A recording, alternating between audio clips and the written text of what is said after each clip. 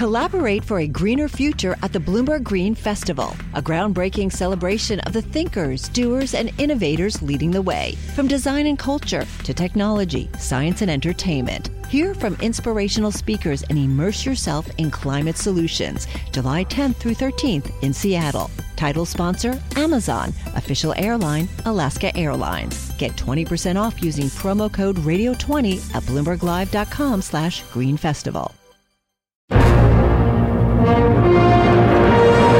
I take full responsibility for everything this government has been doing in tackling coronavirus, and I'm very proud of our record. Tens of thousands of our citizens have died avoidably. These were unnecessary deaths because of systematic government misconduct. With good British common sense, we will continue to defeat this virus and take this country forward. There are a lot of green shoots of opportunity on the horizon. You know, we've been held down on the forest floor for far too long, and we will reach that canopy again. Hello, you're listening to Bloomberg Westminster, your daily guide to British politics. I'm Sebastian Salek. And a very good afternoon. I'm Roger Hearing. Well, the next stage in all this about the Internal Markets Bill, Boris Johnson has actually held talks with some of the Conservative Rebel MPs in an attempt to win their backing for his law rewriting part of the Brexit deal with the EU. Now, the Prime Minister and other senior figures are said to have held talks with leading Rebel Sir Bob Neill on Monday, but officials are still braced for what could be an ugly fight over the proposals next week. Yeah, so we saw the Internal Market Bill pass its first parliamentary hurdle on Monday. That was the second reading. Got a bit of a rebellion there, but nothing significant. I think what the government is trying to do here really is to avoid something worse happening when it really matters, when we start looking at those big amendments. No deal has been done with the rebels yet, according to one person who Bloomberg has spoken to. But Neil says he wants to give ministers the chance to address his concerns. Meanwhile, pressure's mounting on the Prime Minister on the virus testing system. Now, it's struggling, I think that's only fair to say, with an increase in demand as well as a shortage of staff at some laboratories. And hospital bosses then warning services are at risk because there are not enough tests for staff and a shortage of staff in the test lab. So Boris Johnson is going to be questioned today by the Liaison Committee. This is the committee of committees over the matter, with Labour's Chris Bryant saying the hold-ups are causing two big worries. Doctors of every kind who are waiting for a test aren't able to get back to work until they've had that test. And secondly, you can't start the tracing of people until they've got their results from their test. And that was the Labour MP Chris Bryant. Well, let's bring in Philip Dunne, who's Conservative MP and chair of the Environmental Audit Committee. We can talk about the environmental issues in a moment with you, Philip. But first of all, if I may, let's talk about the signs there might be a compromise in terms of the Internal Markets Bill. It's going through process, but we do understand there have been these back channels, if you like, talks going on around it. Do you think there is room for compromise? Well, I very much hope so. I think it's important that this bill goes through because it has lots of very important things for when we've come out of the EU to make sure we've got in place so that we have unfettered trade across the four nations of the UK. So it's really important that this happens. But also, I think the concerns that have been raised by a number of colleagues on all sides of the House about the negotiating stance do need to be taken into account. I mean, my own view about this is that this is part of the wider negotiation with the EU. We've had evidence of the JPEU negotiator saying he's going to use the Irish situation as a tactic. So there's no doubt that unfortunately Ireland is the sort of is in the middle of all this wider negotiation, and we need to conclude it. We need a deal, and we need to ensure that our negotiators have got a strong hand to make sure to deliver a deal that's good for Britain. Right, but regardless of where it sits in the negotiating strategy, there is the issue of it breaking international law, and Brandon Lewis was quite clear about that last week when he spoke, but we've since heard from Priti Patel saying that the government is absolutely not breaking the law. Where do we stand on that? Well, proposing this bill does not break the law. The law that Brandon was talking about was in the event that we don't reach a deal with the EU, and then that triggers leaving without a deal, in order to ensure that we can continue to trade across the Irish Sea in an unfettered way. That would then trigger this clause, which would come down on one side of the ambiguities that were in the Northern Ireland Protocol, and that would be a technical breach of that protocol. So is it, if it goes through without any changes, Philip, is it something you could vote for? Well, I did vote for it in second reading because I think the bill overall is essential. I have reservations about what we've just been discussing, and therefore I'm going to wait to see the amendment that comes forward for next. It'll be either, I think, next Monday or Tuesday that we'll be discussing this again, and we'll see what happens in these negotiations within the party.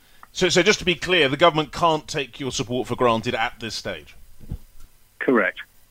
And in terms of the conversations you've been having with your colleagues, I know it's a strange time with many people working remotely, but do you get a sense that there is a significant rebellion here? Well, we saw a rebellion of sorts. I think there were 34 MPs abstained, I think, and 2 voted against on second reading. So that's a sizable number.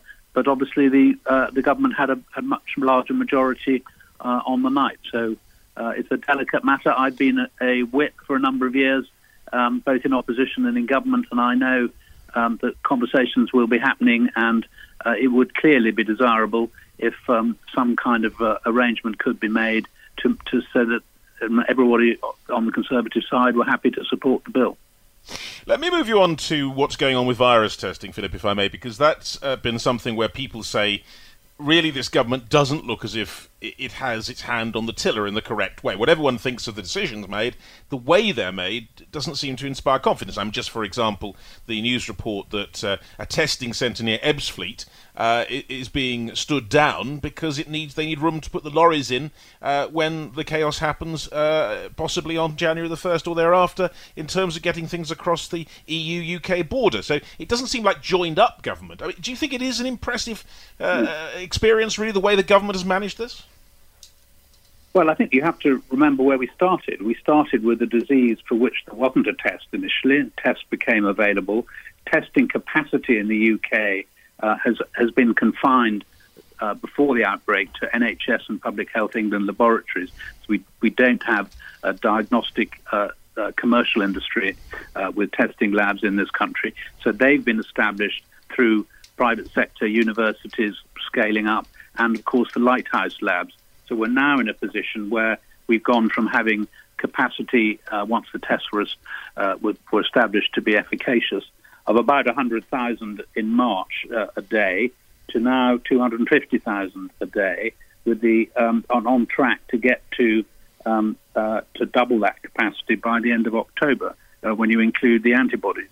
I think it's 370,000 including antibody tests a day at the moment, and the intent is to get to 500,000. That means that we've tested over 20 million people. There have been over 20 million tests since March, and it's more. Our capacity today is more than it is per capita in Germany, Italy, or France. So I think, Philip, we're having a discussion now about rationing tests.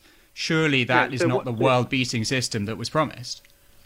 So what you're talking about has been badly handled. I think we've managed an increase in tests well thus far, and your example of Ebbsfleet I don't think is particularly useful, because each of the test sites, well, not each of them, but many test sites are mobile and are meant to move around the country. I've had one in my constituency where there was a town with a limited outbreak, and a mobile centre turned up and started doing tests there. It's now moved on because the outbreak's been contained. So mobile test centres are being moved around. As to whether we've got enough, your bigger point, you're absolutely right. As we move through autumn and towards winter, we will start to see many more people having symptoms of flu and colds and coughs, which are similar to symptoms from COVID. So there will be a very large increase in demand for testing, and that's where I do agree we've got to scale up testing much more than we currently are planning to do, and I think that's why the government has been investing significantly in a saliva-based testing pilots, which are now underway in various parts of the country, in the hope that can provide a much more rapid and widespread capacity for testing. Philip, let me move you on to something else entirely, which is to do with the UK's hydrogen strategy. I know you're leading a call for that as part of decarbonisation efforts trying to improve our environmental outlook. But in some ways, I mean, we've heard today, Hitachi's pulling the plug on a nuclear power project. I mean, decarbonisation is getting more difficult almost, isn't it? Well, I think that I'm very glad you've raised the hydrogen strategy, because that's something that we on our Environmental Audit Committee have been pressing the government to get a move on. We've got significant advantages in this country in terms of both the technology, the innovation. We've got some of the sort of world-leading players delivering products and capacity into the hydrogen economy, but we haven't at this point got a national hydrogen strategy to help set the demand signals for both all the kinds of users of hydrogen, which are widespread, from transport uses through to industry, aviation, shipping. There are lots of potential uses of hydrogen, even including hydrogen within the gas mix for domestic heating. Now, all of this requires getting the production of hydrogen cost down to a level that makes it commercially viable, and much of that revolves around the government setting the strategy to allow those companies that wish to involve and get invested in this area, and there are many of them, to have confidence that they can do so. And that's why hydrogen strategy is so important. A good sign from the government this summer was setting up a hydrogen advisory council, which met the end of July. And I'm very hopeful, having had the Minister and the Secretary of State, Alok Sharma, in front of our committee last week, that there will be progress on a hydrogen strategy. My worry is that we're now sort of running to catch up with other countries, having been ahead. Success is more than the final destination. It's a path you take one step at a time. It's discipline, it's teamwork, and it's the drive and passion inside of us that comes before all recognition. It's what Stifel's been doing for over 130 years. Quietly, yet strategically, Stifel's become one of the fastest-growing wealth management and investment banking firms in the country. Our financial advisors go beyond traditional wealth management to provide clients with direct access to one of the industry's largest equity research franchises and a leading middle-market investment bank, because success is the drive it takes to keep climbing, the passion to keep investing, the best of each of us made better by the best in all of us. And that is where success meets success. Start your journey at Stifel.com. That's STIFEL.com. Stifel Nicholas and Company Incorporated, member SIPC and NYSE. Let's have a look at what else is making news in the world of politics. And Roger, we start with the story you alluded to in the first part of the programme, situation going on down in Kent. Yes, it is rather extraordinary. A coronavirus testing centre in Kent at Ebbsfleet has been closed to make way for a lorry park for post-Brexit customs checks. The government is planning to use the land if the UK leaves the EU without a deal on 31st of December. That's according to the local Democracy Reporting Service. Now, one councillor there said local infrastructure, quote, cannot cope with the lorries and there'd be chaos on the M25. A Cabinet Office spokesman said no final decision had yet been made, but this does seem to be a bit of a collision between two major issues at the moment. I just get flashbacks to that trial. Do you remember, with all the lorries piling up the whole Chris Grayling plan? We will have to see if that comes to pass once all of this finally clears up. But that is a headache for the government, no doubt. And then meanwhile, the head of Whitehall's spending watchdog is warning ministers that there will be no excuse if billions of pounds worth of fraud within government schemes continues under a second coronavirus lockdown. We're not there yet. We could be. Gareth Davis, the Controller and Auditor General at the National Audit Office, saying to The Guardian that there had already been significant abuse of the furlough scheme and the bounce back loan scheme, which would take months to identify. And then Rishi Sunak, of course, facing increasing pressure from senior Conservative MPs, opposition parties, business organisations that's coming from across the board to extend the job retention scheme, the furlough scheme, which is due to end at the end of next month. It's a tricky thing, isn't it, Roger? When you put together a scheme so quickly, there are always going to be things that fall through the cracks. But I suppose it's about the extent of it, and it's about covering up those cracks to make sure that you don't make the same mistake twice. Yes, there are so many issues to try and keep in mind. And the other issue, of course, in regard to Brexit, is what might happen in terms of a future US trade deal, because there was that doubt cast by the House of Representatives Speaker Nancy Pelosi, saying there'd be no UK-US trade deal if the Northern Ireland peace agreement was undermined, and now the Foreign Secretary Dominic Raab has gone to Washington, where he's expected to try and reassure US politicians on all this. The concern being that in Congress, that the plan to override parts of the Brexit divorce deal might also mean the end of the Good Friday Accord, and they don't want that. Number 10 said the peace agreement will be upheld in all circumstances.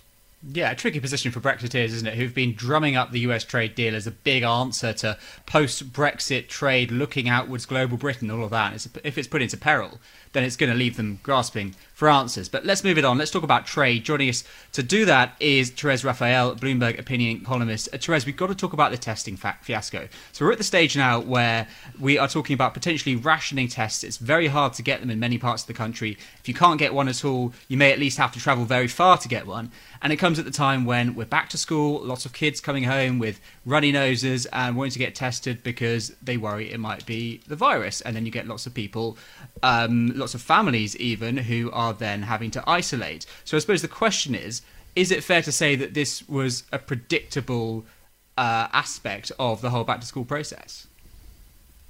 Yeah, I think it absolutely was. And the extraordinary thing about this particular crisis or fiasco, I think is absolutely fair to call it one, is that this was a government that initially ignored the calls to test from the World Health Organization. Only after there was a spiraling of cases and deaths did it acknowledge that testing was central to getting control of the coronavirus for a suppression strategy. Then there was this enormous effort to ramp up testing to, remember, 100,000. That was the big goal. Then 200,000 was reached only this summer. And we just had Boris Johnson's commitment of seeking a moonshot project for 10 million a day. We've had the push to get kids back to school, parents back to offices, the eat out to help out, all of this geared toward getting the economy back and people back to normal. And what happens? The testing system goes into meltdown. And it goes into meltdown. We're still trying to understand exactly why, but it seems to be a confluence of factors, from increased demand as children get back to school, which is entirely predictable. They get the sniffles, and the teachers also will need to be tested as they show symptoms. And at the same time, problems at laboratories. You have volunteers who've gone back to universities and the like, and just combined, the centrality of testing with the inability somehow to kind of anticipate this need, to prepare for it. I think it's really going to hit trust in government, which is already, under pressure on so many fronts. And the question now is it fixable? Matt Hancock said in Parliament on Tuesday it was a matter of weeks, but that's really questionable. I mean, how many tests can they process if they are able to ramp up capacity, and will that be enough? If you've got every sniffle and cough requiring a test, how many would you need to be able to clear those? How quickly would the turnaround have to be? If people right now are waiting for, days to get test results, traveling many, many miles for one, it's not clear that they will be able to, even in a matter of weeks, satisfy the demand for this. I mean, I suppose this Ebbsfleet event we were talking about, it shows a collision of a number of crises building now. This is the government's fighting on so many fronts at the same time. Do you get a sense that perhaps this is beginning to eat away at the support of even its closest followers? Perhaps not in the Westminster bubble, but perhaps even outside, more generally in the country. Is confidence beginning to be eaten away, do you think?